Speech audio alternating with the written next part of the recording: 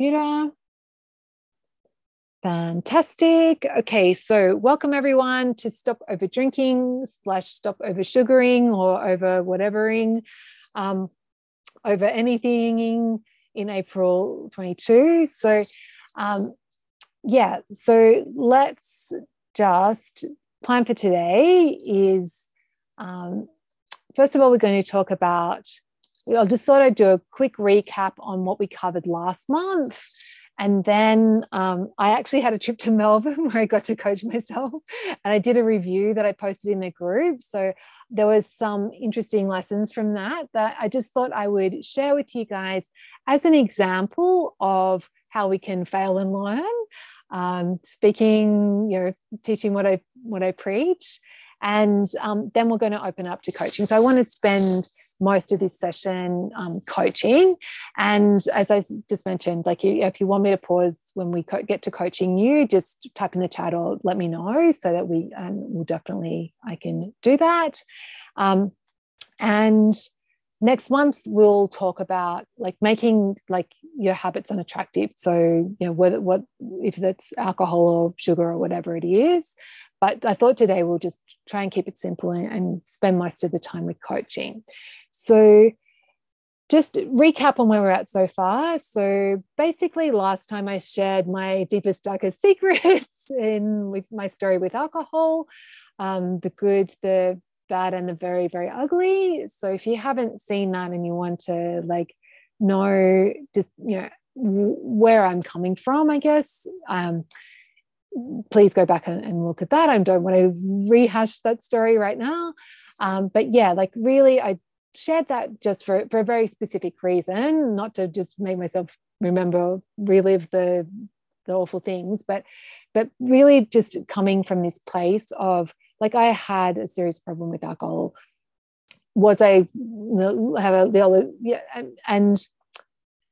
if I can change, it's possible with my relationship to alcohol to where it is today, it's possible for you to change as well.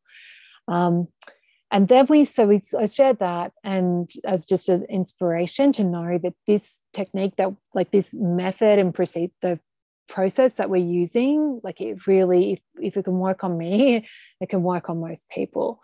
So then we actually went through the kind of how-to on changing a relationship with sugar or alcohol. So there's 4 steps to that process. First is just committing to change, and that you're deciding you're going to have a different relationship with alcohol.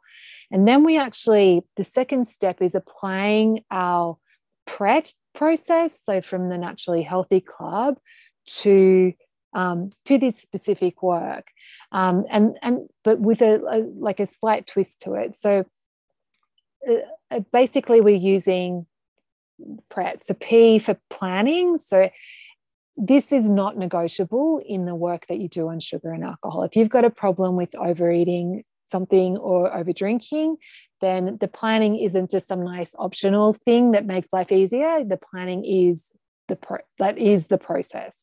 So we have to plan ahead to use the best part of our brains, because you can't just rely on your body to feel satisfied and to stop when you've had enough with some foods, and particularly with alcohol, because they impact our brain in a different way. They stimulate, alcohol changes our brain in a whole heap of host of ways, but it also, but sugar in particular, it stimulates our dopamine. It just stimulates our reward pathway. So it's really hard to feel satisfied with that. And so planning is essential with this process.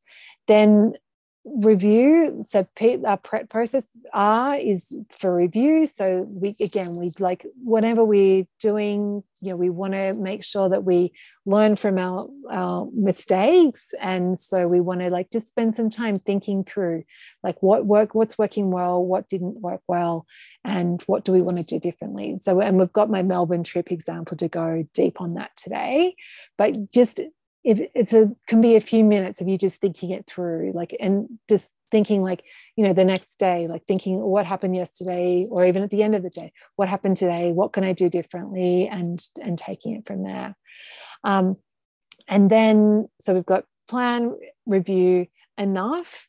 And this is the key difference with applying this prep process to alcohol and sugar, is that, we are using our brains to decide rather than letting our bodies to decide what the amount is that we have and how often we have it. So we're using boundaries in order to have that healthy relationship with sugar or alcohol.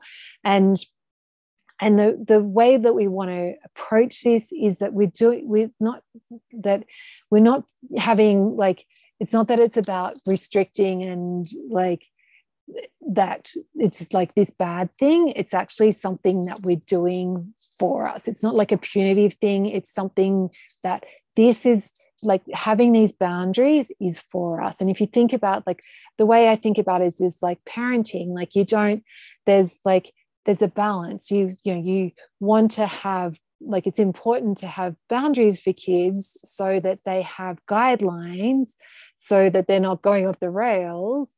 But then you don't want to, so you want to, like, the boundaries are helpful, because if you swing too far on too permissive, like, that causes one problem, but then also if you're too strict, it causes other problems.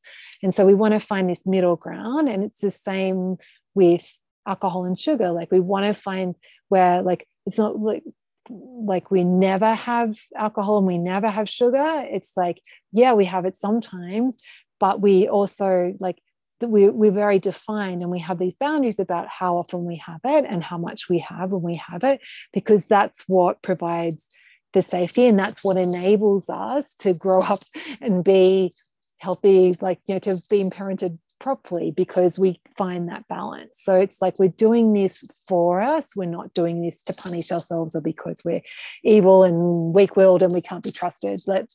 We want to let go of that type of thought process and really doing it from this is empowering me, and this is helping me, and this is something that we want to do.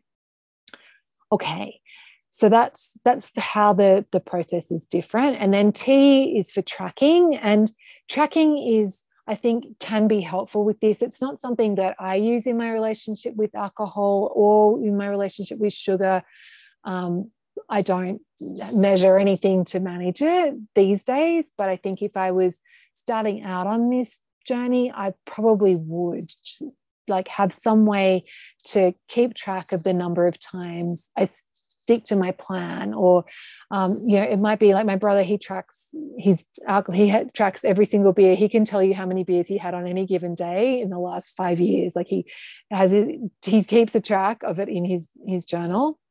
So I think, like, tracking the number of drinks you have, or tracking the number of times you stick to your plan, can be helpful, because our brains have this negativity bias, and we want to, like, not we often don't see the progress that we're making. And so in order to see progress and to just help guide us and to recognize what's working well, like, having some way to keep track of your progress can be really helpful. So have a think about that and how you might want to apply that to your work that you're doing on sugar or alcohol. So then the other part to the how-to, so we've got commit to change, we've got apply the prep process, which has those 4 things that we just spoke about.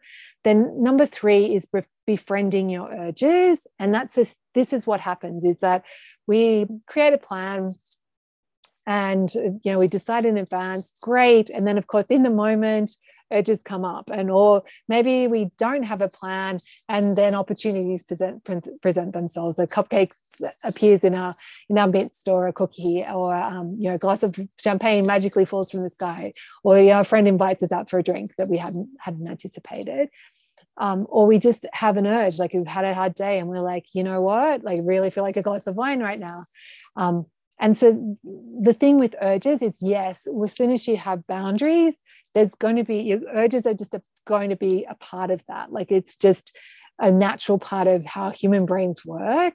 But rather than resisting them or rather than fighting with them, we want to just like learn how to make peace with them and let them be there without having that argy-bargy. And so if you like want more on that, you can go back and listen to the replay from the March call, as I go into quite a bit of depth on how to befriend your urges there.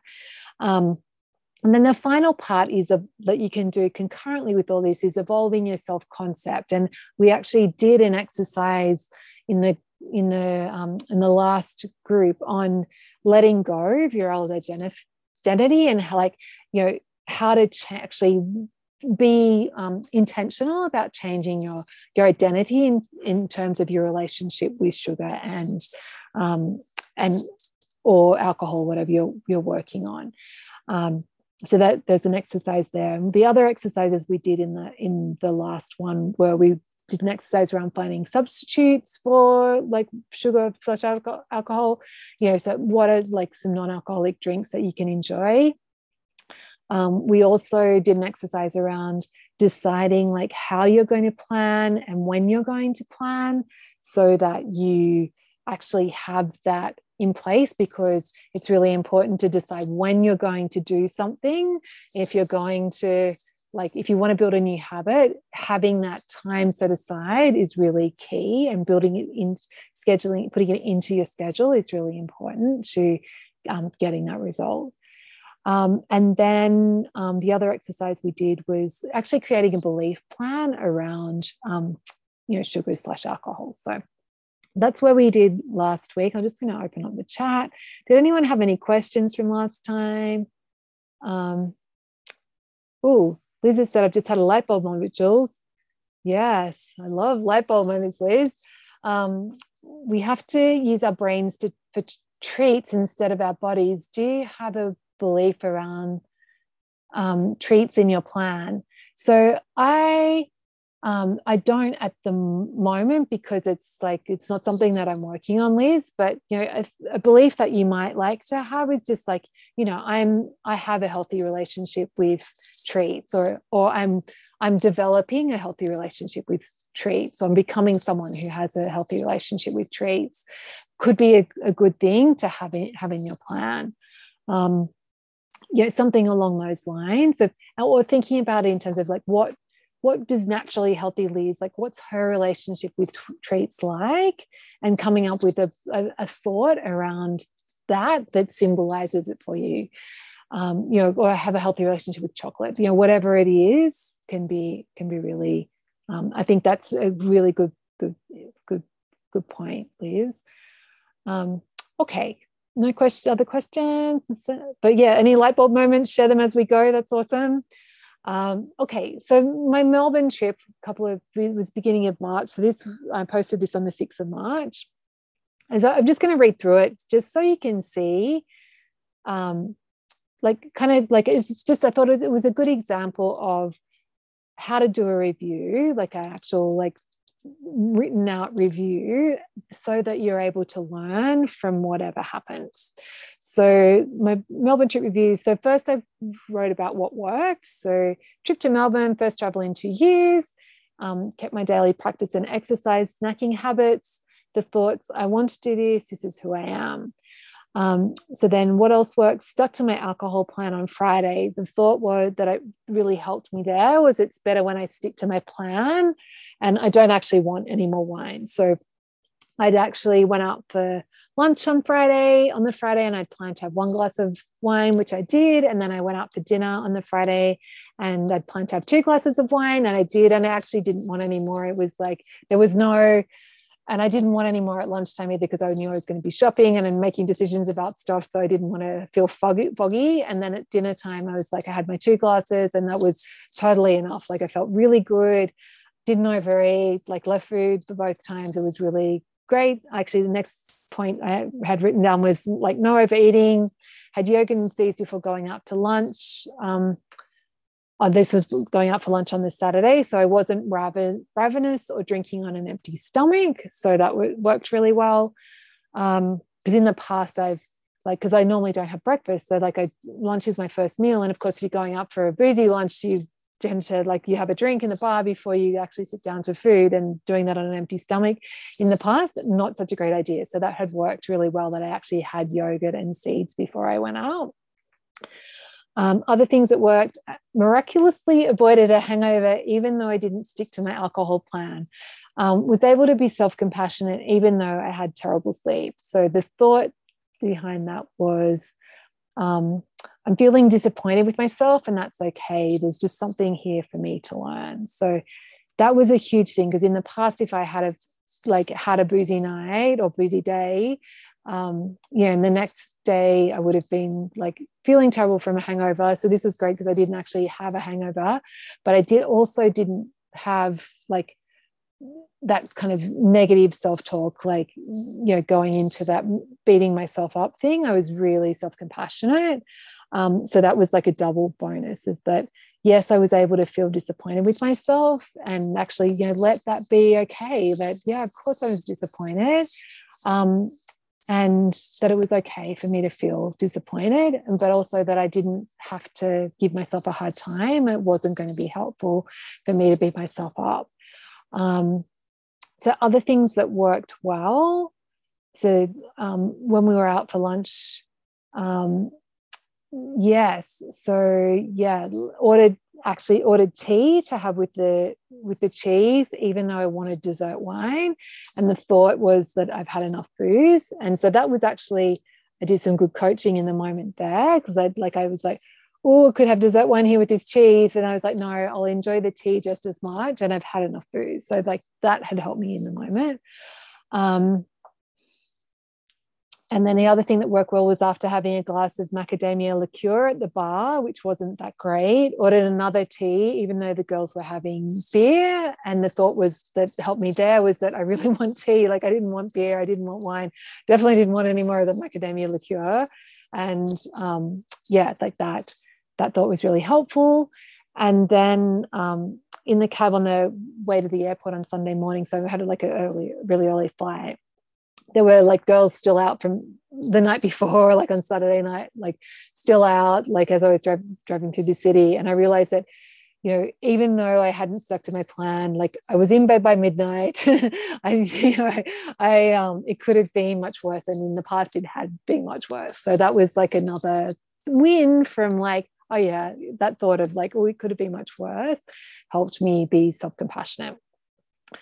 Okay, so now we move on to the lessons of what I learned from and it was only on Saturday. I was there for Friday and Saturday. It was only Saturday that was a problem.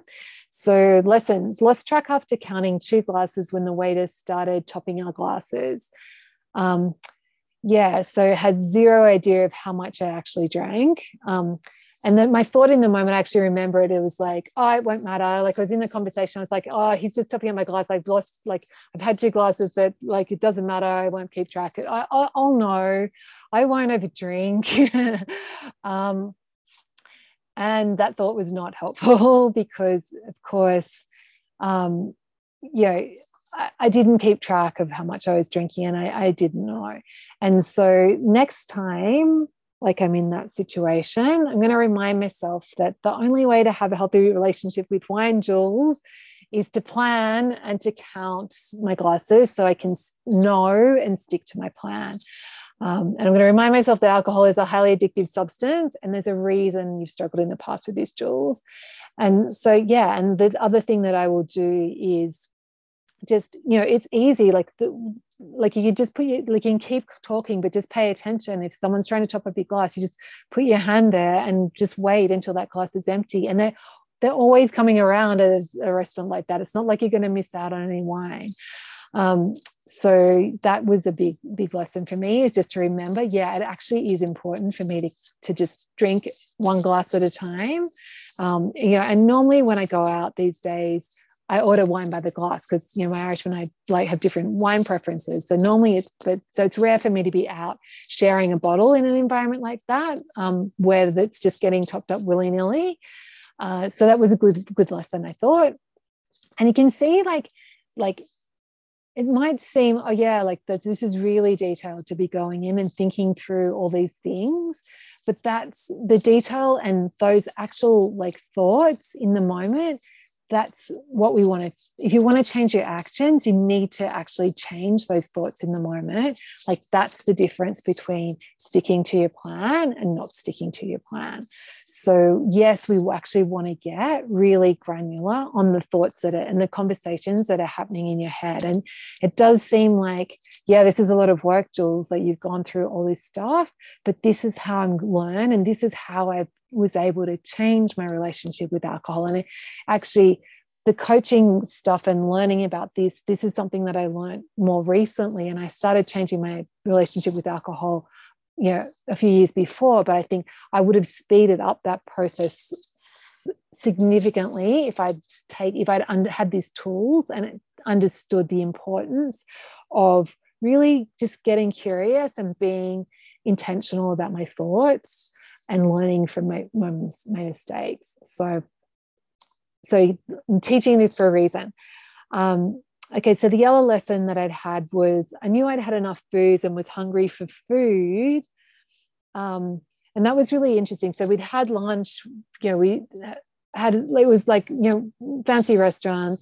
We're there all day. And then when it came time for cheese, we'd ordered a cheese plate. We were going to order a cheese plate, and then they actually moved us into the bar because the dinner crowd was coming in and they needed to clean up the table for dinner. So we had our cheese in the bar, and I had my tea with the cheese.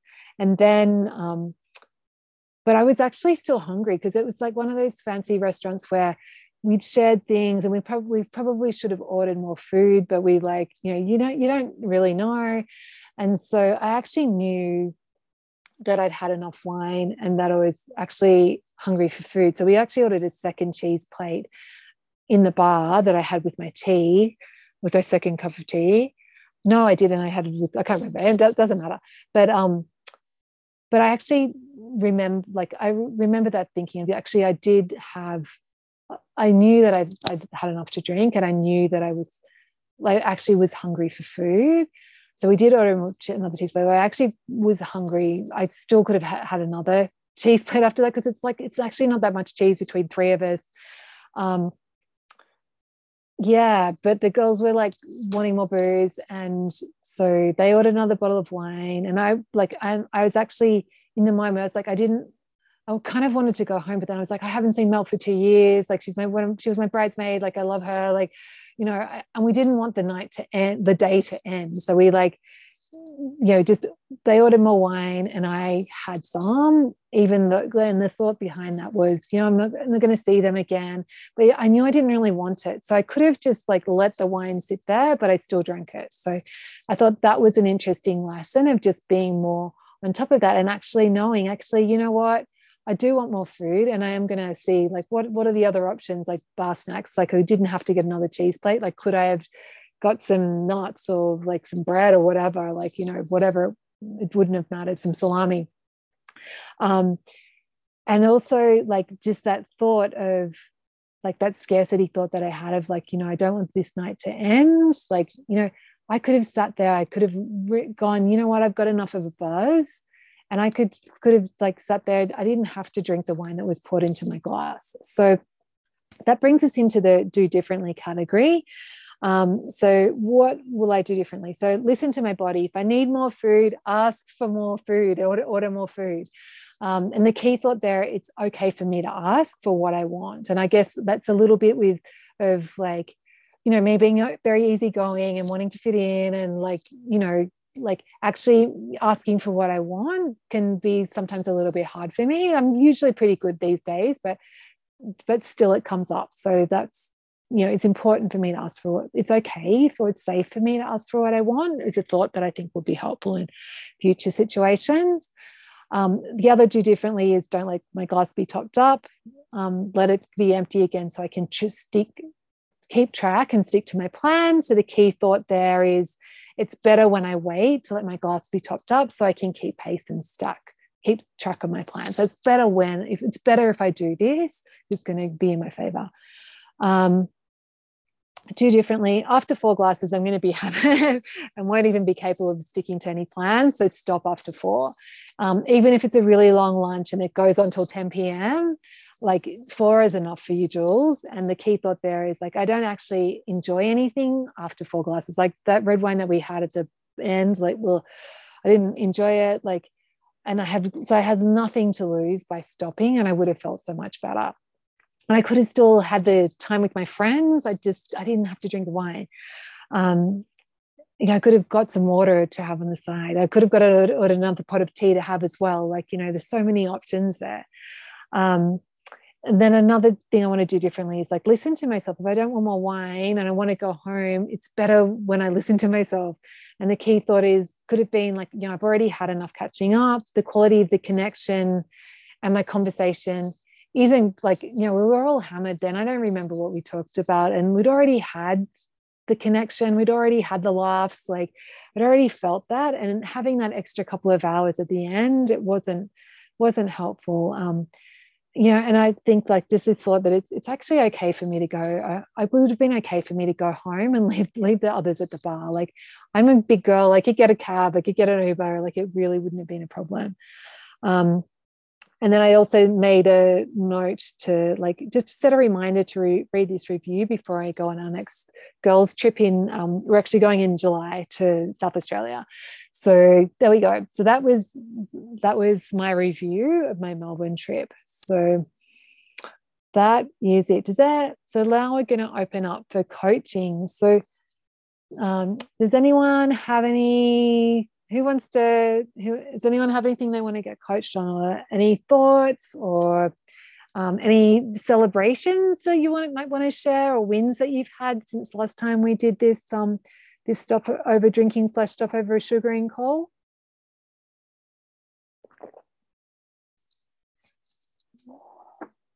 Come on.